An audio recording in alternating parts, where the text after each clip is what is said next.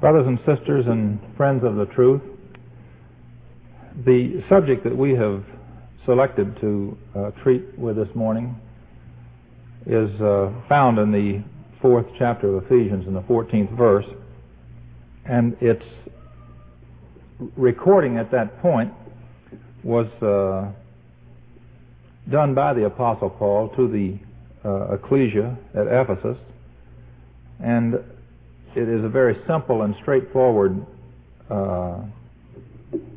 point that he wished to make with them, that they should not remain in an undeveloped or infantile stage of spiritual development, but that they should go on to stronger meat, as it's sometimes called in the Scriptures, and be a stable person, one who is well-founded and well-grounded in what he believes, as opposed to being carried about with every wind of doctrine. That is, we accept one thing today and then something comes along tomorrow that's a little better or a little different, and we grasp to that and we fly from place to place with our varied opinions or theories, and our foundation, I suppose we could say, is very weak.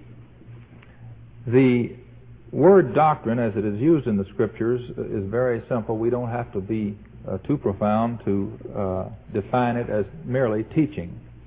But one mistake that we, as a group, are perhaps somewhat guilty of is that when we think of doctrine, we think in terms of definable positions regarding absolute matters. That is, in regard to there being one God as opposed to a multitude of gods, or the being of this God or some of his attributes. And we are inclined, again as a group, to omit the standard of walk that is involved in doctrine. Now, each of these has its place and should have its place with each one of us as we develop our thinking. Fundamental beliefs, yes, they're very important. Fundamental standard of behavior and walk and conduct, yes, equally important. So we do not want to be accused of saying that we're so interested in the definition of who God is and what his purpose is that we omit the equally important standard of excellence that his followers are supposed to attain in the individual conscience and individual performance as a servant of deity. If you will refer to your concordance, and if you would follow this in a very simple way, which I have done here today, you would find that there are basically two words that are translated doctrine throughout the New Testament. One of them speaks of teaching, and I'm referring to Young's Concordance, and it has in parentheses the substance. Teaching the substance, which would seem to indicate more of what we would call fundamental doctrines or beliefs as to what we call statement of faith as opposed to walk. And the other one is teaching the act, which is the verb perhaps usage, although this is as a noun as it's used, but the fact that I have engaged in the act of teaching something means the promulgation of doctrine, or the act of promulgating it. And so it is used in these two ways primarily throughout the New Testament. A question perhaps as old as even antedating the Christadelphians is, does it make a difference what we believed? Now there have been lectures given on this subject, and I think the answer is so self-evident that certainly we're not going to belabor it here today. I would answer that question by saying that as long as we make some even half-hearted endeavor to attend meetings and to keep up our Christadelphian front, if I can put it that way, certainly there is some interest on our part in what is being taught or by the Christadelphians with whom we associate. Maybe sooner or later we're going to reject that teaching, or maybe sooner or later we're going to accept it. And then maybe sooner or later we're going to ride along with that belief half-heartedly, or maybe we're going to become so involved in it that it becomes our whole way of life. Does it make a difference? A verse that is quite often used to answer this question is in the 8th chapter of Acts, where it speaks of the people to whom Philip was preaching. And it says, "And when they believed Philip, teaching the things concerning the kingdom of God in the name of Jesus Christ, they were baptized, both men and women." Well, the logical conclusion we have here is that there was a set of teachings or doctrines that Philip administered to this group of people, and when they believed them, they acted. So if it made no difference, they could have acted beforehand or not have acted. But it seems that from the account we have here that they believed these teachings and they responded. Another verse that we hear quoted often, perhaps not in reference to the same subject matter that we're treating with here today, is in the John 17:3. "And this is life eternal, that they might know Thee, the only true God, and Jesus Christ, whom Thou hast sent." The emphasis we would like to place on knowing the true God. If it makes no difference that we know Him or that there is any knowledge necessary by any of us, we're sort of wasting our time in trying to ascertain it. So I think we all would readily concur with a very small smattering of information from the Bible that it is set out in an effort to instruct man that there is a teaching here that it is imperative that man grasp. As Christadelphians, we would like to take a look at another question. And this is, do we place too much emphasis on doctrine as opposed to conduct? In other words, separating this teaching as we tried to do in our first remarks. And in our minds, I think most of us do this. We think of doctrines in the sense of one God, Christ in His proper position, the kingdom of God on earth, and other things like this. And then conduct, how should we walk? How should we behave ourselves? How should we remain separate from the world? How should we comport ourselves with our society and so forth? And we look at these things perhaps very separately a great deal of the time. Do you think, as a question that I would put to this audience today, that we place too much emphasis on doctrine as a whole and too little emphasis upon our conduct? Or perhaps maybe we're guilty of not merging these two into their proper perspective. Rather than answer this question, we thought we would defer, and perhaps the light of scriptural testimony that we will bring to bear on this later will help generate a satisfactory answer to us. Another question I would like to pose at the outset of my remarks is, what inner conviction is involved in full belief? If we go back to the time of Philip in the 8th chapter of Acts, and this group of people that he was addressing said they believed Philip preaching the things concerning the kingdom of God in the name of Jesus Christ. It says when they believed it, they responded by being baptized. In our own case,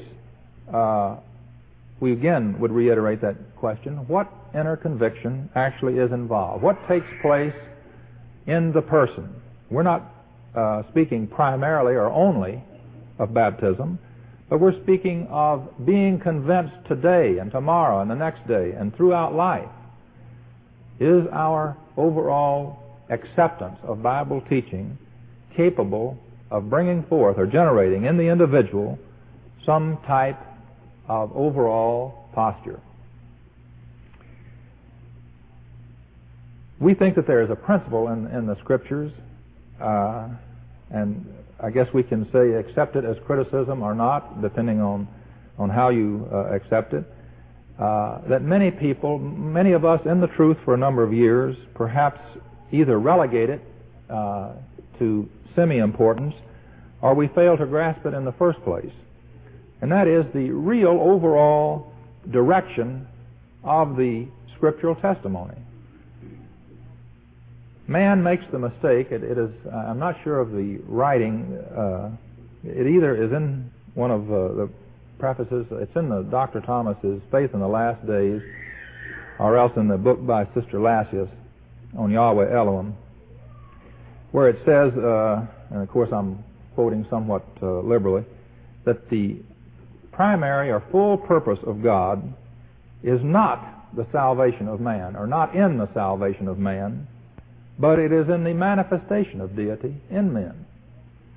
And too many times, I think a lot of us have heard and may have made the statement ourselves as not necessarily young people, but as we endeavor to mature, we say, well, if there's just something I can do to get in the kingdom, get me in there, something personal about this thing, that if I can be saved, this is my sole purpose in life. And we think that we are missing the point with this limited view of the matter. That not too many of us say, if there's just something I can do to drink in this teaching from the Scriptures and bring forth, in some measure, honor to God, that the salvation aspect is secondary and certainly will come in its due time. I think we put the emphasis perhaps on the personal ambition, the personal interest, and we fail to see the beauty, and it is a great deal more beautiful, the thought that the honor or manifestation of God is the ultimate in this whole picture. This is the purpose of his teaching, is to draw attention to himself and to his plan. It's not to magnify man. It's not to tell him that you're so important that God can't operate without you.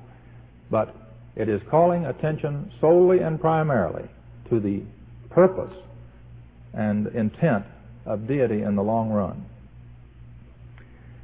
And one final question in our opening remarks that we think you will do well to reflect upon, and that is, in this particular day in which we live, in 1974, and it is not something that's just come about this year or last year necessarily, but it, like many conditions in the world and in society, it happens, it grows, it develops. And we ask this question, is there any significance to the de-emphasis of doctrine by all the churches of Christendom? We have enough graybeards in the crowd here today to know that 20, 30, 40 years ago that you could go out and get a good argument from a Baptist or a Presbyterian or a Methodist or some church of the general grouping of Christendom, that he believed so-and-so, that you went to heaven because such and such was the case, or you went to hell because something else was the case. But today they say it's all a matter of conjecture. It's, if you want to believe it or take it or leave it.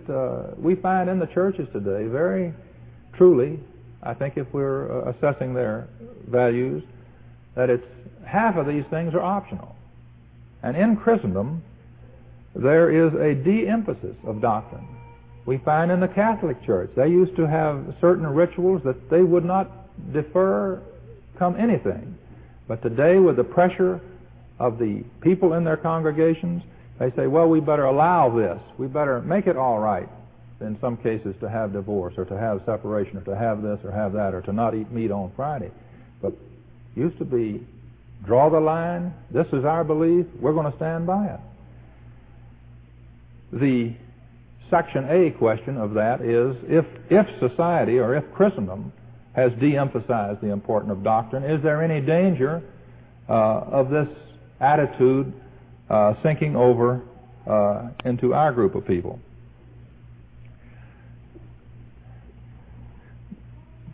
Sort of for the lack of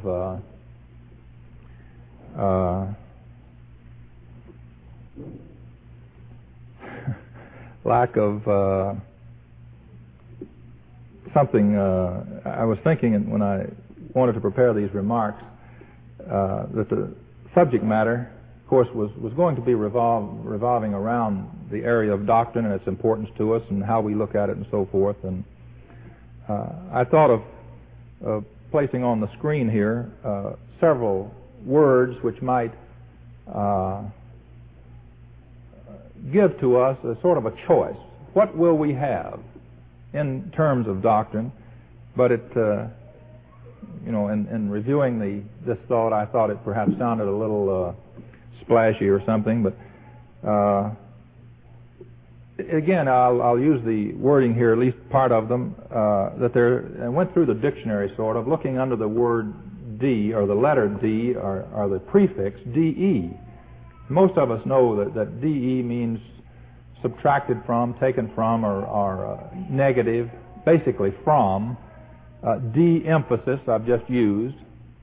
So there's a number of words, decadence, de-emphasis. I even ran across this word which was new to me because I was just scanning down the dictionary, of dehortation as opposed to exhortation. So we exhort each other to stand by these teachings or to hear these teachings. Of course, the idea of dehortation would be to don't listen to them or to neglect them or to de-emphasize them. But there's a lot of words that are very negative in our approach to doctrinal significance and importance. Delusion, desolation, deterioration, things along this line. Is this what we want with our doctrine? Do we want the change? Is it necessary to have change? What about the doctrines that the apostles taught in the first century? Do they need improvement upon? Do they need changing? Do they need modification? Do they need updating? Or are they the sound principal teachings of Jesus Christ and the apostles who walked in his footsteps? I have a few, I had several pages, in fact, of these notes that I was going to throw on the screen here. Maybe for your benefit, it's turned out to be two. Of course, you could get this just as easily turning to your Bibles, but if there are some here who do not have Bibles, we've quoted the Scripture in its entirety here. All of these have to do with doctrine. They raise a question, as most verses should do. We want to examine them and raise these questions. It is not necessary to argue and to fight over this matter, but in solving a problem or arriving at a decision or a conviction, there is an inner change that must take place in the person daily, a re-examination, a review of these things that helps him in his doctrinal position.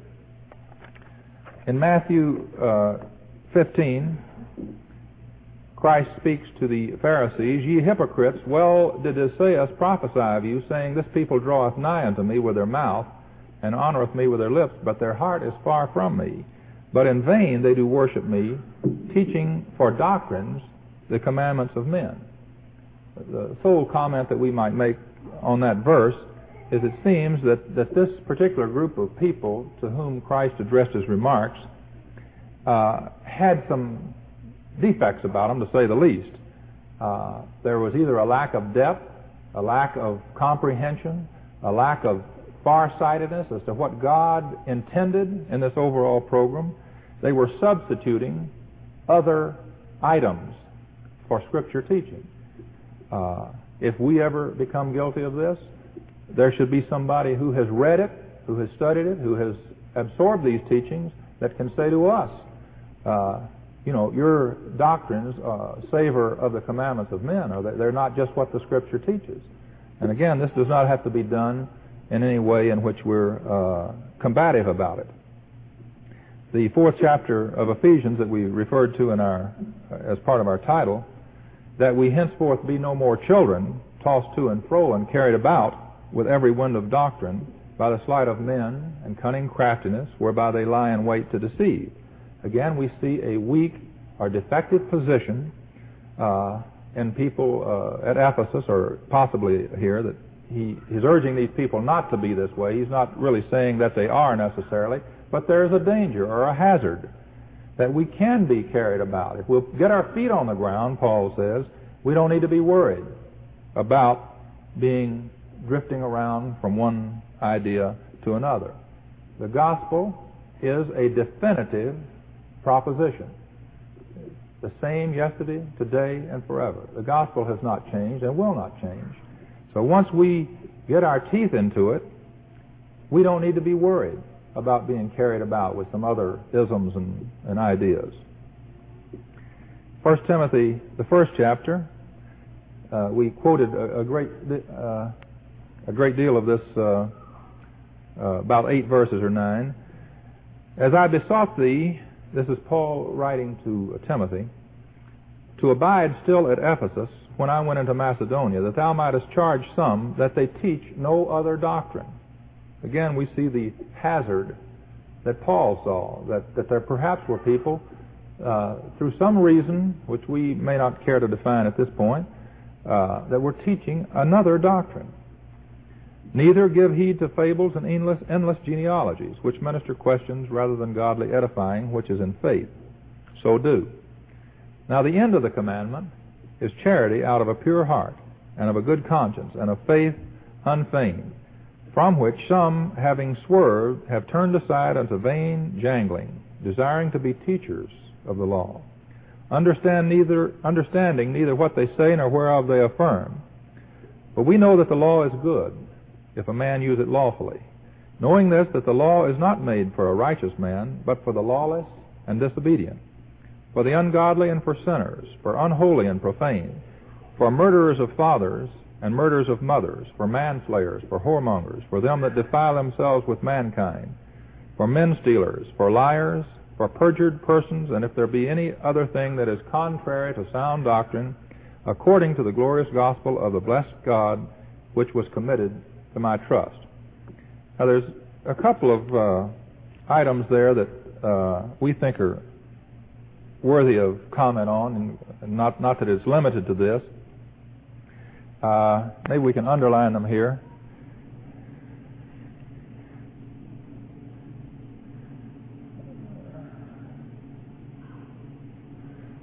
At these two items here, the end of the commandment is charity. Now this goes back to the statement we made at the beginning. We don't want to be accused of saying that doctrine is just a list of statements.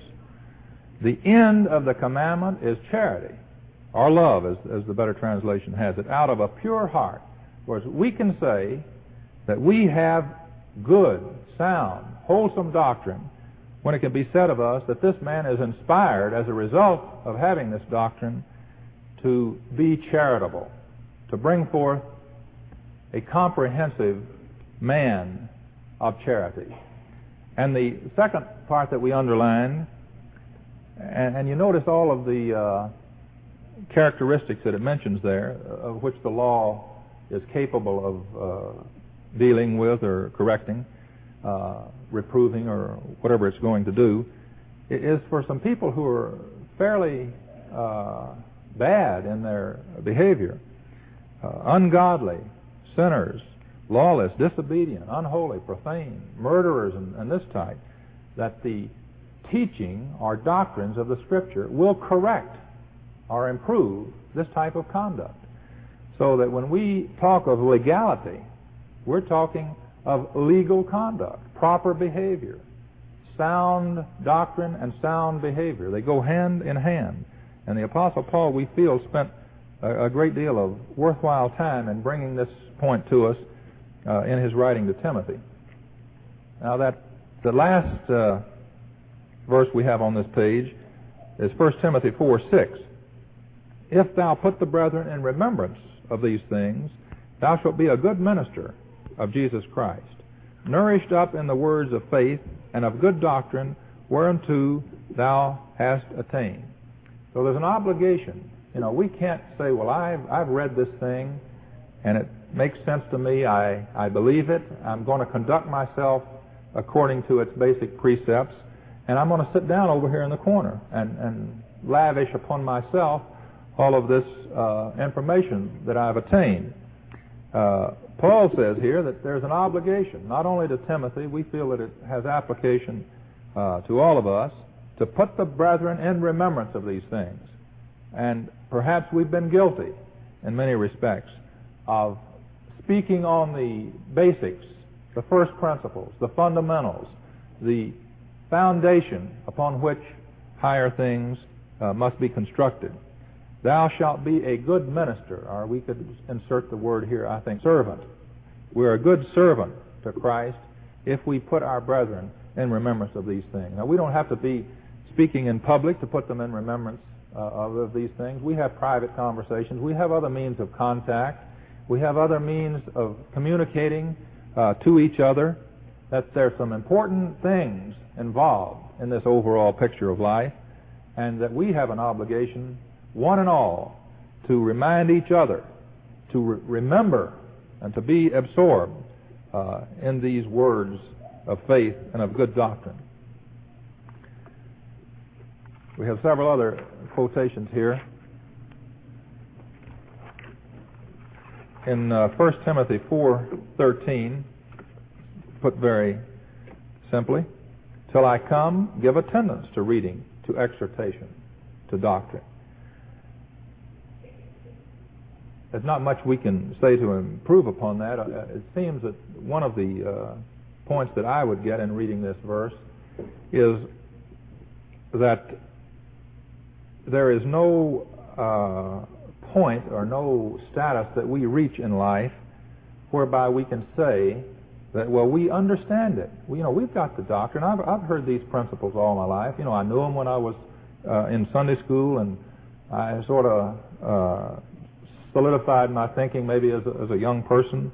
And, I know those first principles. I know the doctrines of Christ. I know what the Christadelphians teach.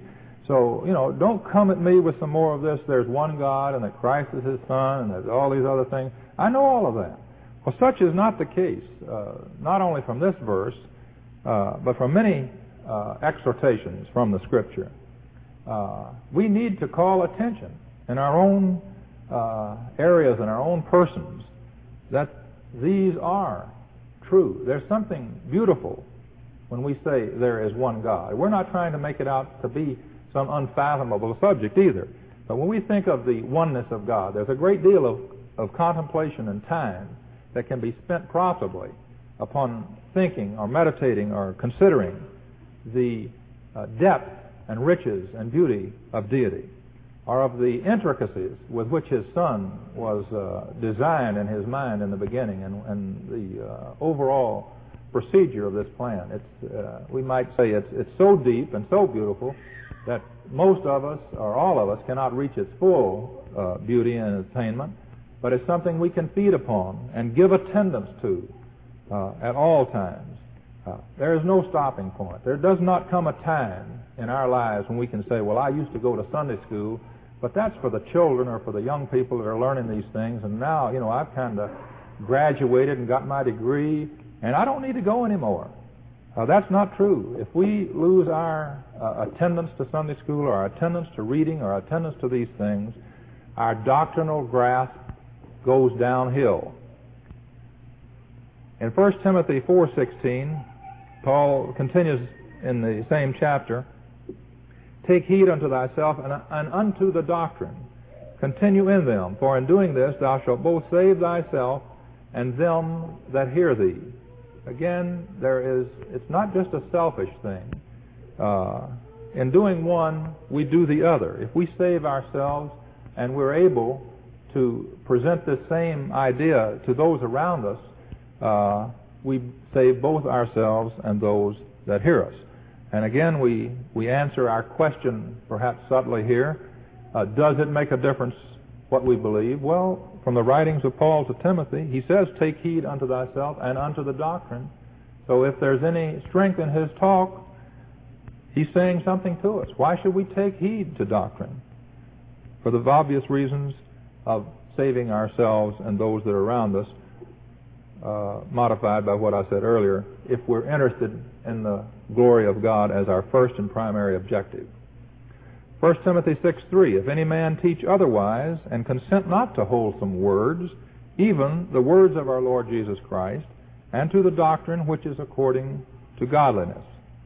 So again, it's the same idea, is that these words of the Lord Jesus, they are the gospel, they are the doctrine, they are the behavioral standard, and they are the doctrine that we want to grasp hold of and hold on to.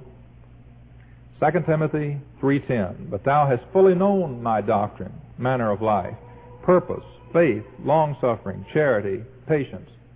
Now, Paul didn't say anything about my belief in the one God or my belief in the establishment of the kingdom on the earth, but thou hast fully known my doctrine, my manner of life.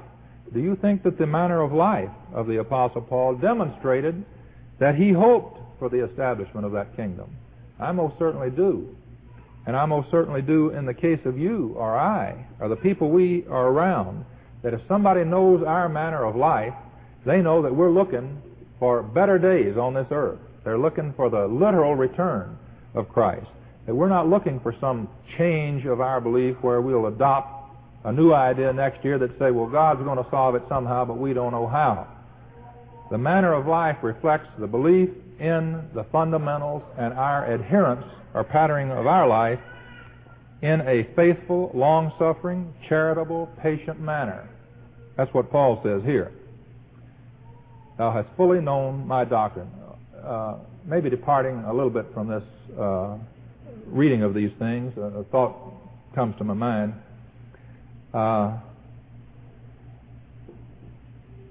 People have approached Christadelphians and they say, well, what do you believe? Well, we don't start out as a general procedure by saying, well, we believe we should be nice to our neighbors. This is really not what they're looking for anyway.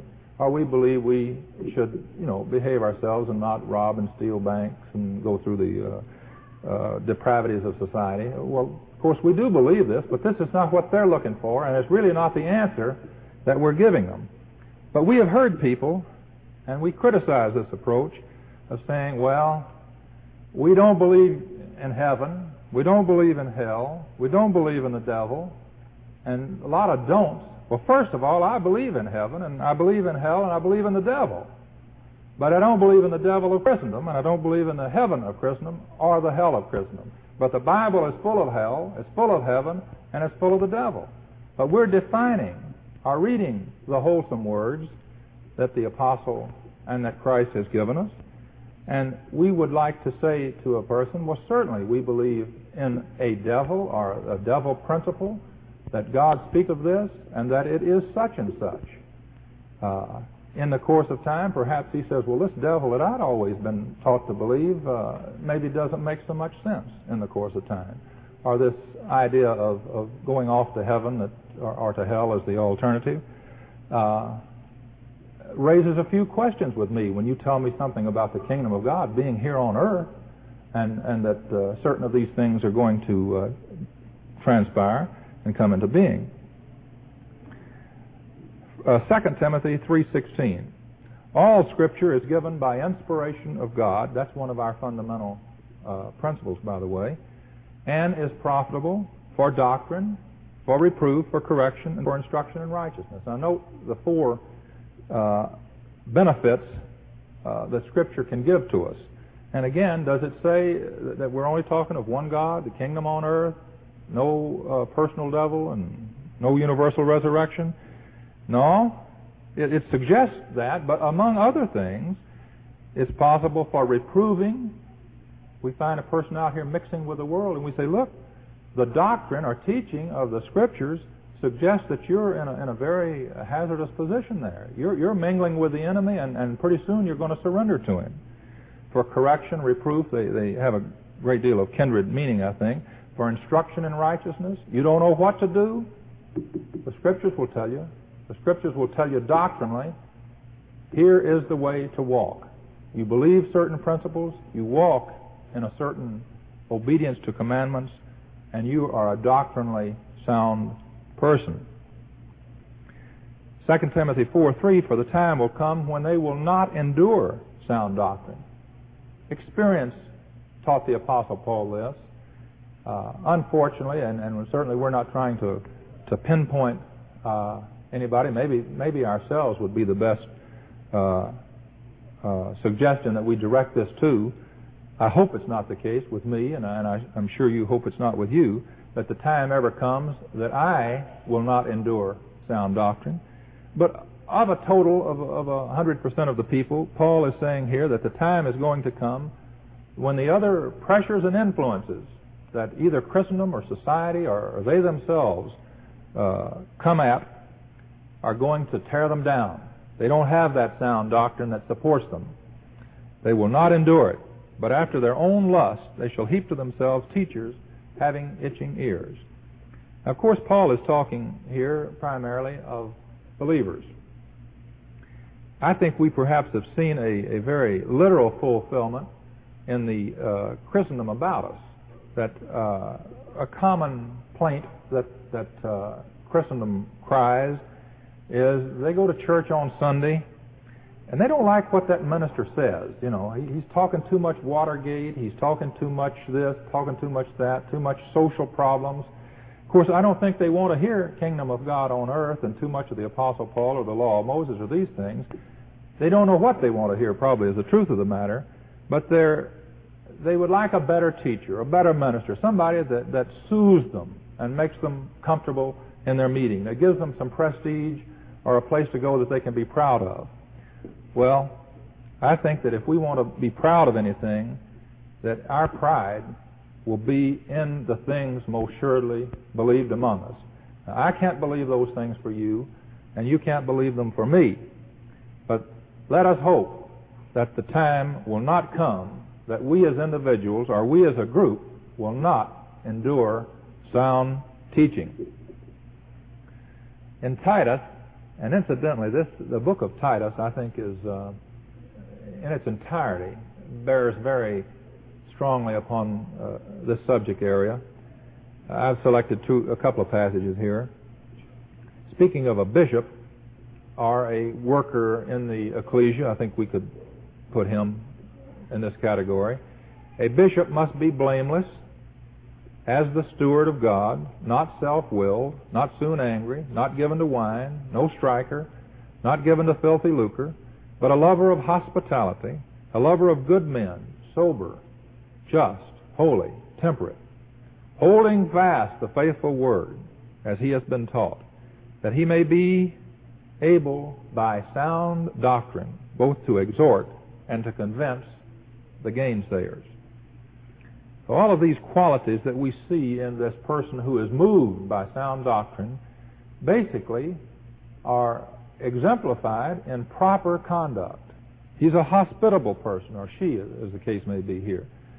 A lover of good people.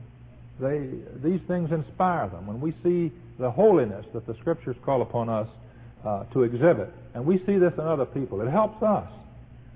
Just, holy, temperate, all of these qualities are manifestations of good, sound doctrine.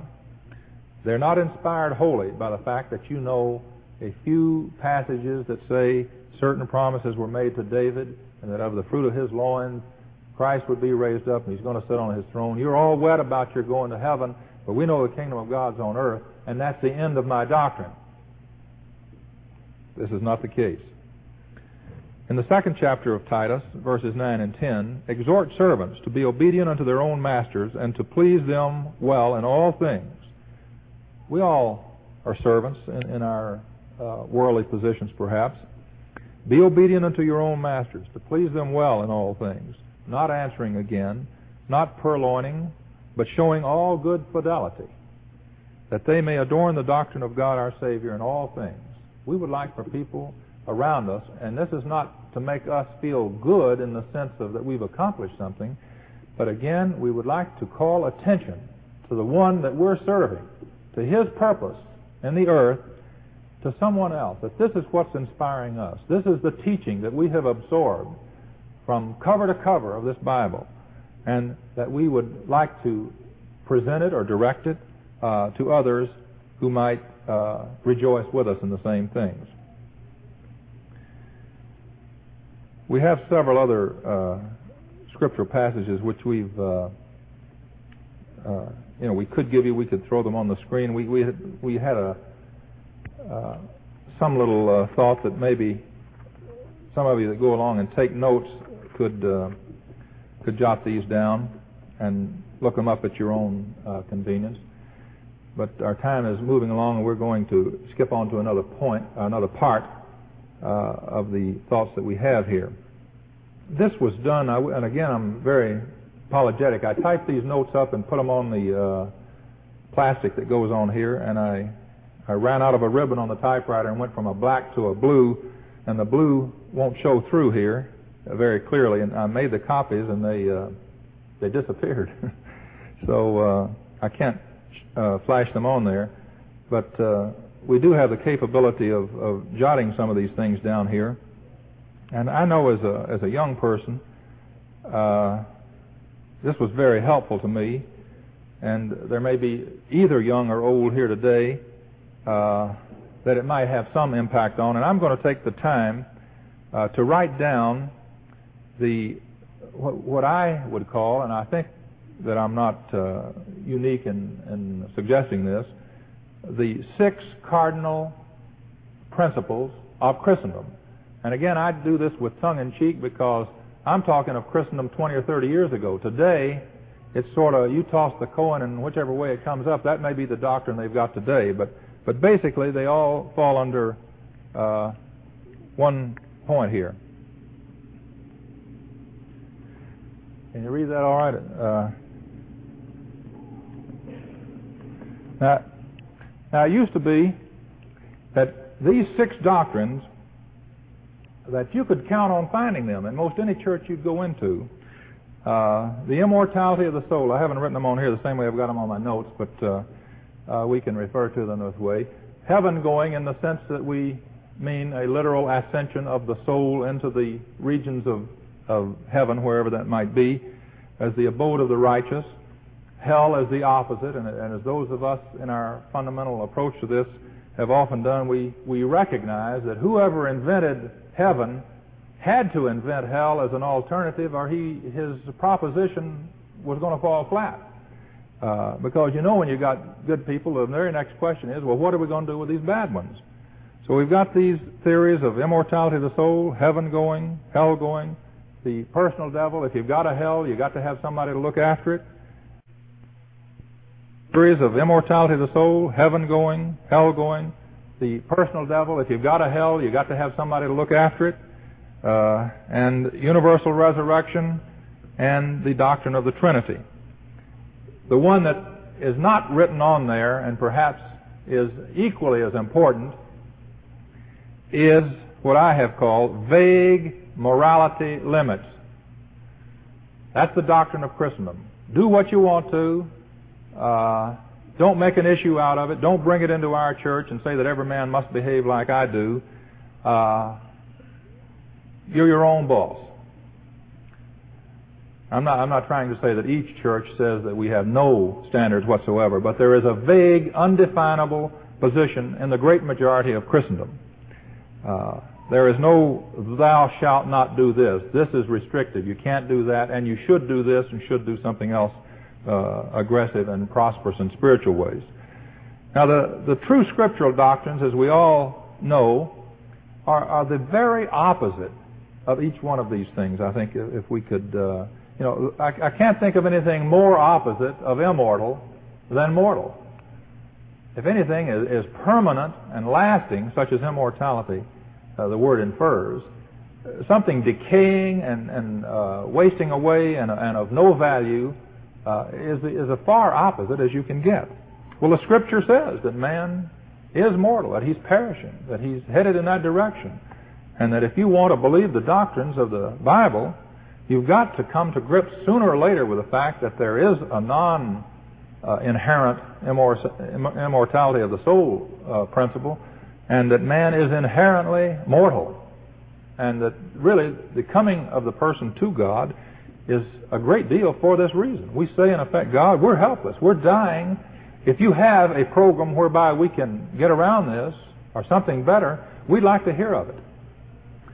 So, the Bible tells us. In reference to the heaven-going aspect, we know that the Scriptures teach us, and we realize very rapidly on this, that the earth is the promised abode of the righteous.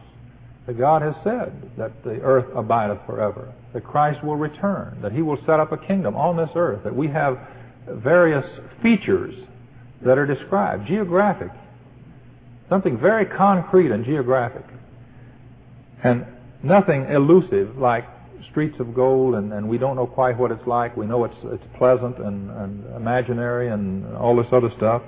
An invention of man.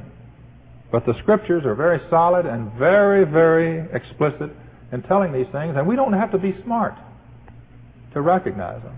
We have to abandon our preconceived ideas and our idea that we may be smart in order to accept them. But it's really one of the simplest statements in the world to recognize that man is mortal, that God has reserved the earth and appointed it to glorify His name here in a multitude headed by Christ. These are so simple and so simply taught throughout the Scriptures, not in just a hidden point here and there, but throughout, interwoven very clearly and often, that they are our scriptural teaching. Hell, we read of as the grave, the cessation of being, state of unconsciousness. Christ was a resident of hell for 3 days, we read. Many things about hell that would help us to understand that these theories of Christendom have no water at all to feed us. The devil being the personified principle of sin in the flesh, Christ came to overturn or destroy the devil, and He has done the work in its primary form. He will complete it upon His return and the final demolishing of sin in its entirety. So that principle exists in man today. It's available, it's around, it's walking among us as it's personified. But we know that this personal devil that the church invented many years ago has no reality in the Scripture. And the Scriptures speak of the limited resurrection as opposed to universal resurrection. In Daniel 12:2 we read that many of them that sleep in the dust of the earth shall awake. We really need no other verse to assure us that resurrection is limited. If the Bible says all men that sleep in the dust of the earth will be raised, then we would believe it. But the Scriptures, and logically so, say that many that sleep in the dust of the earth shall wake. Some to everlasting life, some to everlasting shame and contempt. And again, the one that we left off the page, again, perhaps the most important. A scriptural doctrine, the implementation of a holy life, circumspect conduct, fearing lest we do wrong, desirous of defining right and doing it. That's a doctrine. Circumspect conduct, fearing lest we do wrong. If none of us have that fear, then we've got a little doctrine to learn. We ask Brother Lawrence, who has the publications available, to bring copies of the Statement of Faith. And the reason we did that, we wanted to ask the question, is does every Christadelphian, and we could expand this to those young people who are interested in these things, prospective Christadelphians, do you have a copy of your Statement of Faith? Now, we're not here to sell books, and probably any books that we do have, they are sold at no profit anyway. And many times people contribute their funds to help reduce the prices on these things. For a number of years, I carried mine in my Bible in the back. Some people don't like to carry a lot of packages because they sort of break up the bindings and what have you here. I find it a very helpful tool. And it's not because I'm trying to be nationalistic and that I want to say, here's my statement of faith and somebody else's is different, and we want to fight as much as we can and argue and carry on. But these are the doctrines that I believe.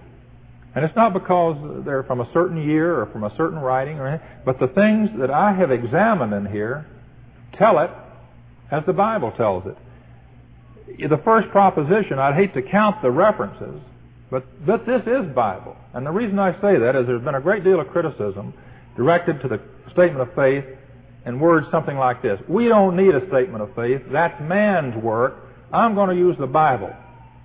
Well, this is using the Bible. This first one that tells us, and it's condensing some of the words, that the only true God is a certain being defined here in the Bible.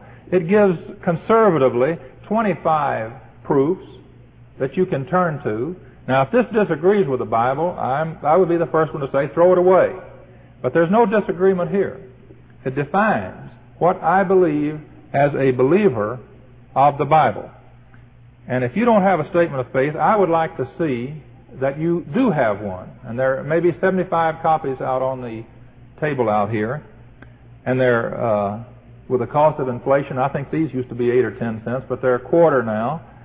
I'd like for you to buy one. If you don't, I'll pay for it. So if you want to help yourself and take one and don't have one, be sure and get one. And not just to have some bulk to add to your Bible, but refer to this thing. I refer to it because I need it. I wonder in the proof of something once in a while. I say, how is that worded? I mean, if we say that Christ was of the condemned race of Adam, is that the exact wording in there? Or is that the proper way that we perhaps ought to put it?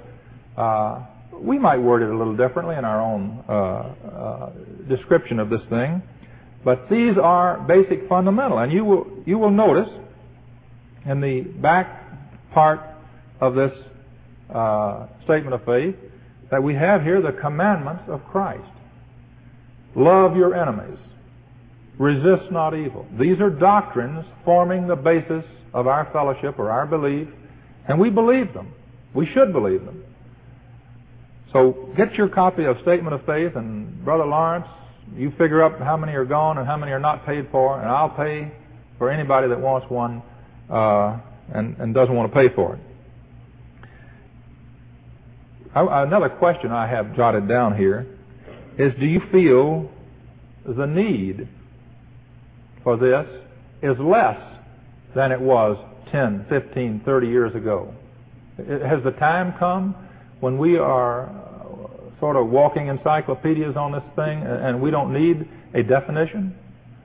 We don't need a sort of a statement that says there is one God and that Christ is His Son and that the kingdom is proposed on certain basis.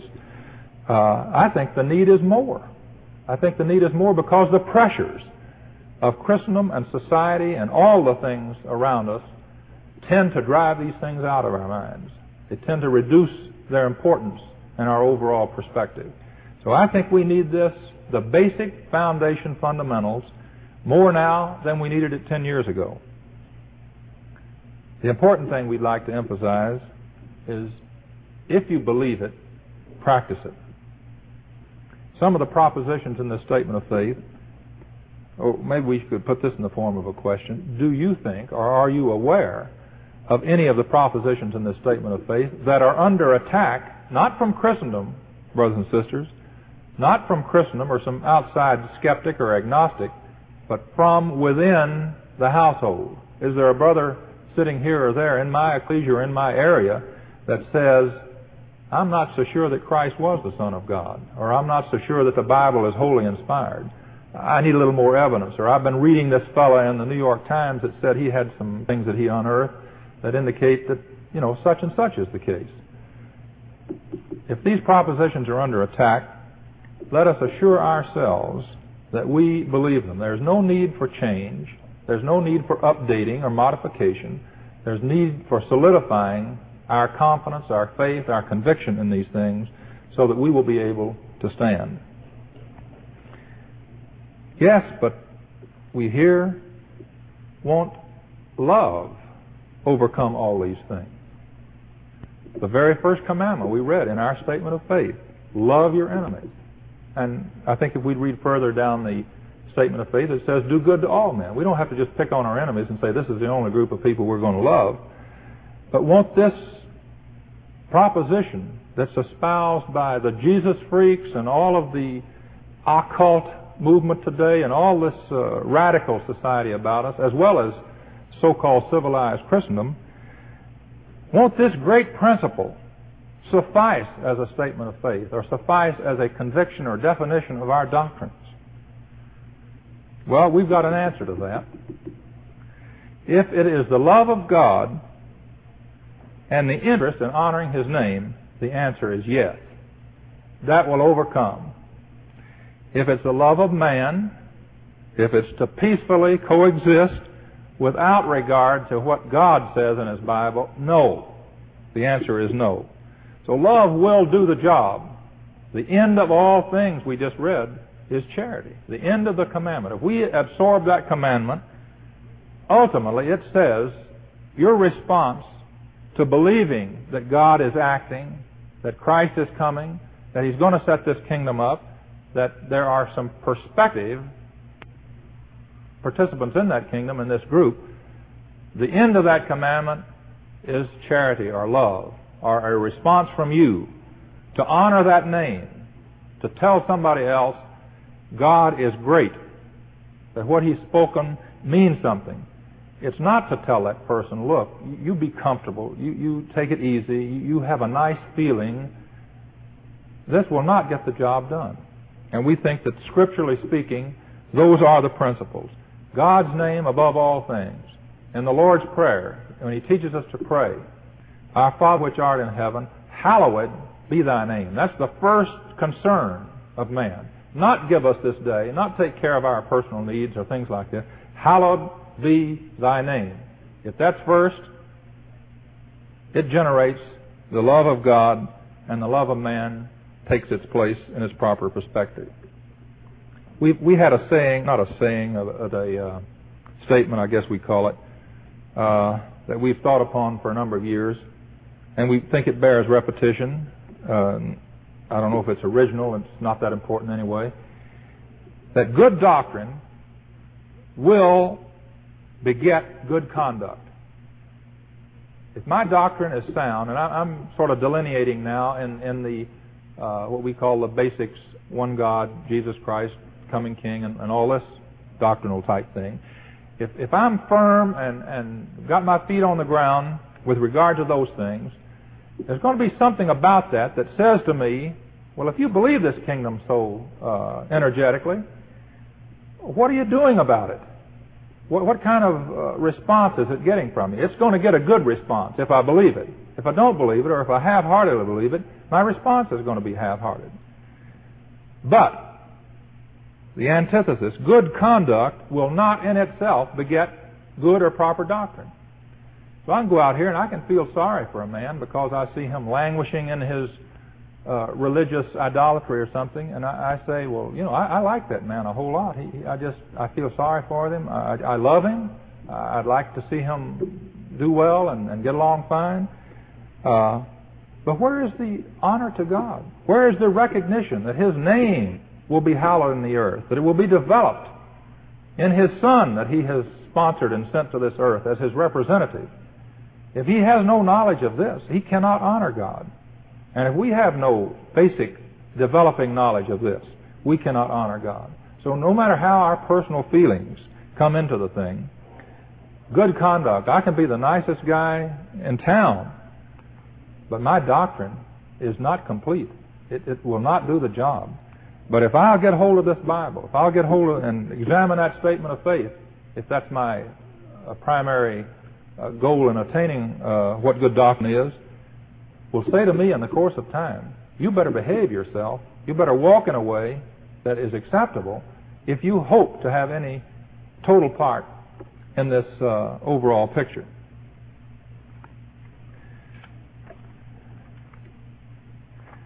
Christadelphians have failed to have good conduct. I have failed to have good conduct, which says, in effect, there's something faulty, not with the doctrine as it's written down in 1, 2, 3, and 4, but in my total adherence to it. Now, this doesn't mean if I go out and I get angry with somebody and I spout off that I suddenly denounce that there's one God or that Jesus Christ was His Son. I'm not discounting those doctrines, but I am minimizing their importance. I'm saying, in effect, that God, even though you are one, and that you are the source of all power and energy and strength and being and wisdom and direction, that somehow I'm taking things into my own hand and I'm doing it a little bit different than you are. So I'm saying, in effect, that doctrine is not 100% my guide. Because if I respected the omniscience and the omnipotence of God and His uncreate being, I'm going to walk circumspectly. I'm going to do my best, and even when I fall, I'm going to try to struggle back and say it is because of my conviction in this list of things and my complete absorbing in them that I'm going to direct my energies of walk in that direction. But we did want to make mention, and not from what we call a totally critical viewpoint. You know, criticism it's a healthy thing. We don't always accept it as such. In fact, I think if we looked at the strict definition of being critical, you know, we say a scientist critically examines some microscopic point or something, and he analyzes this. Well, the word critically there means that he is just very strongly and dedicatingly looking at that amoeba or plant or whatever he is examining under the microscope. So critical from that standpoint means good. So we want to be critical or critically examine this Bible. We want to critically examine ourselves. And in fact, when we see something wrong there, we want to say to ourselves, I see something wrong there that needs changing. And I would like to suggest that you make this change. The Apostle Paul, many of the words that we read in our earlier show on the screen there, were to this effect. Put the brethren in remembrance. Tell them to hold on to the sound right. Don't let them depart from the faith. There will be grievous wolves springing up. Watch out for them. Now, this doesn't mean, again, that we have to say, here's a brother over here, you better watch him. You know, we can't trust anybody in here. They're all wolves. They're going to spring up and devour the flock. Not in that light.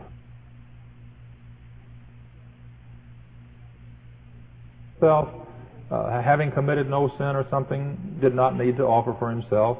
And when I or you or somebody else comes up with some idea like this, you say, doesn't have a good ring. That's not what the Scriptures say. The Scriptures say Christ, born of the stock of Adam, died, suffered, needed to die, brought again from the dead by his own blood, raised to power, sits at the right hand of God as our mediator, coming again, and all these facts that we know about him. So don't detour us off, don't detour yourself off with some fancy, invented idea that there's going to be a change or that there needs to be a change. There have been suggestions that Christ was not under condemnation, that he was not estranged or not like the Adamic family. Not true.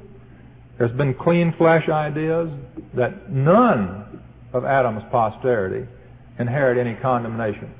That we're born into the world. Adam, that's his own problem. We're born into a world, and at the point that we start committing sin, then we've said to God, I'm separated from you. The point of separation is Romans 5:12 tells us, wherefore, as by one man sin entered into the world, and death by sin, and so death passed upon all men, Christ, you, I, all of us, in whom all have sinned. That is the Bible teaching. That's what you'll read if you turn to page so-and-so of your statement of faith. Probably that Romans 5:12 is in there 4 or 5 times, proving different propositions. We've heard, these things, some of them don't bother us today. We've heard that Christ descended from Joseph, that Joseph was the actual father of Christ and not God. We've heard that Christ's sacrifice was optional. These are from Christadelphians, people that get fancy ideas, or they want to be a little different, or maybe somebody's told them, we need a teacher. We want somebody that will teach us, that will, we've got itching ears. Give us something pretty. Give us something different. Give us something more like the churches around us. We've heard of no personal sin before baptism. We've heard of baptism for personal sins only. We've heard of baptism for Adamic condemnation only. Maybe if we get the two of those together, we've got something closer to the truth. We've heard that Adam was not the first of created beings in this order of things, that there were people that came before Adam. The fallacy of that, of course, is that if we do, we've probably got some that bypassed Adam and didn't have this principle of sin, and if we can marry into that stock, maybe, we're free of sin. Scripture is not totally inspired. Adam was created mortal. That thought has come up time. Current possession of the Holy Spirit. Christ has already returned. We heard this 3 or 4 years ago coming out of this country. Christ is in the earth today. Don't you believe it? immortal emergency, immortal emergence, and again, probably the item on our list that we should have put down here at the very last, conformity to this world. There is a Christadelphian departure that many are guilty of. Repent, Jim Stanton, repent every one of us if we are conforming to this world. That may be worse than some variation or slight variation or misunderstanding, if we can minimize it to this point, of where I don't quite see the total picture or sacrifice of Christ in all of its intricacy. But I'm so absorbed and bent and moved in the direction of the world, they can say there is a denier of the faith of the worst sort. He claims he believes in one God. He claims he thinks that Jesus Christ is coming back to judge the dead and to set up a kingdom. But he's living like this world is the only thing around us, and he's got to absorb as much of it as he can. That fellow has departed. He's overthrown and made shipwreck of the faith, of the doctrines, of the teachings of the Bible.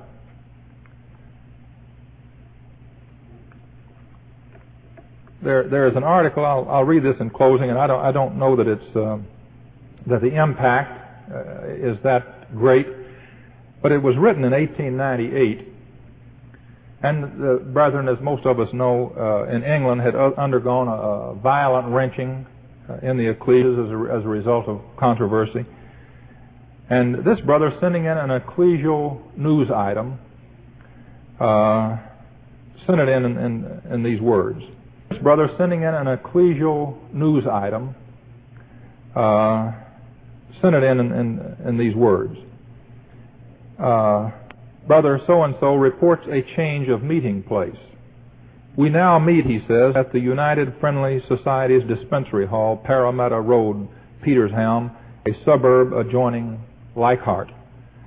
The recent controversy on justification and amenability, while it shows up the sad deficiency of knowledge within the household on the righteousness of God in Christ and resurrection through the blood of Christ for those only who are sprinkled by the same, and he puts in parentheses, not literally, of course, has nevertheless resulted in our ecclesia, as in many others doubtless, in our giving more diligence to the examination of these subjects. And consequently, we have become more established in the more intricate points of the truth. From the truth standard, we know that our warfare, within the body as well as without, is against want of knowledge. Had the brethren been as well versed in the deep things concerning the name as they are in the more simple things of the kingdom, we should never have heard such teaching within the household as of justification from the Adamic condemnation being a process requiring the physical death of the believer, or of the resurrection to condemnation through Christ's blood of Gentiles out of Christ. The point that he makes, and we think that it is well taken, is that we're not going to relive the 1898 problem, but do we have that lack of knowledge? Is it wanting within us as individuals? Is the conviction of our faith based on a drinking in of the teachings, overall, conduct, law, order, the whole business? If it is not, there's only one time to get busy on it, and that is now. We just like to close with the thought that, and it's a reiteration of what we said in the first paragraph, that our doctrine is made up, agreed, of a list of statements. The conformity to the world and to society about us definitely is perhaps one of the weakest angles about us as a group.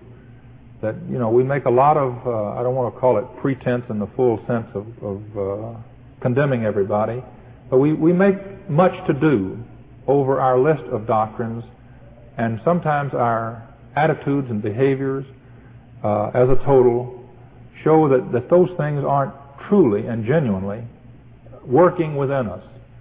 And my exhortation to you today is that if we can work in this direction, if the words that we have brought to you help any in that direction, then I hope that they are taken such.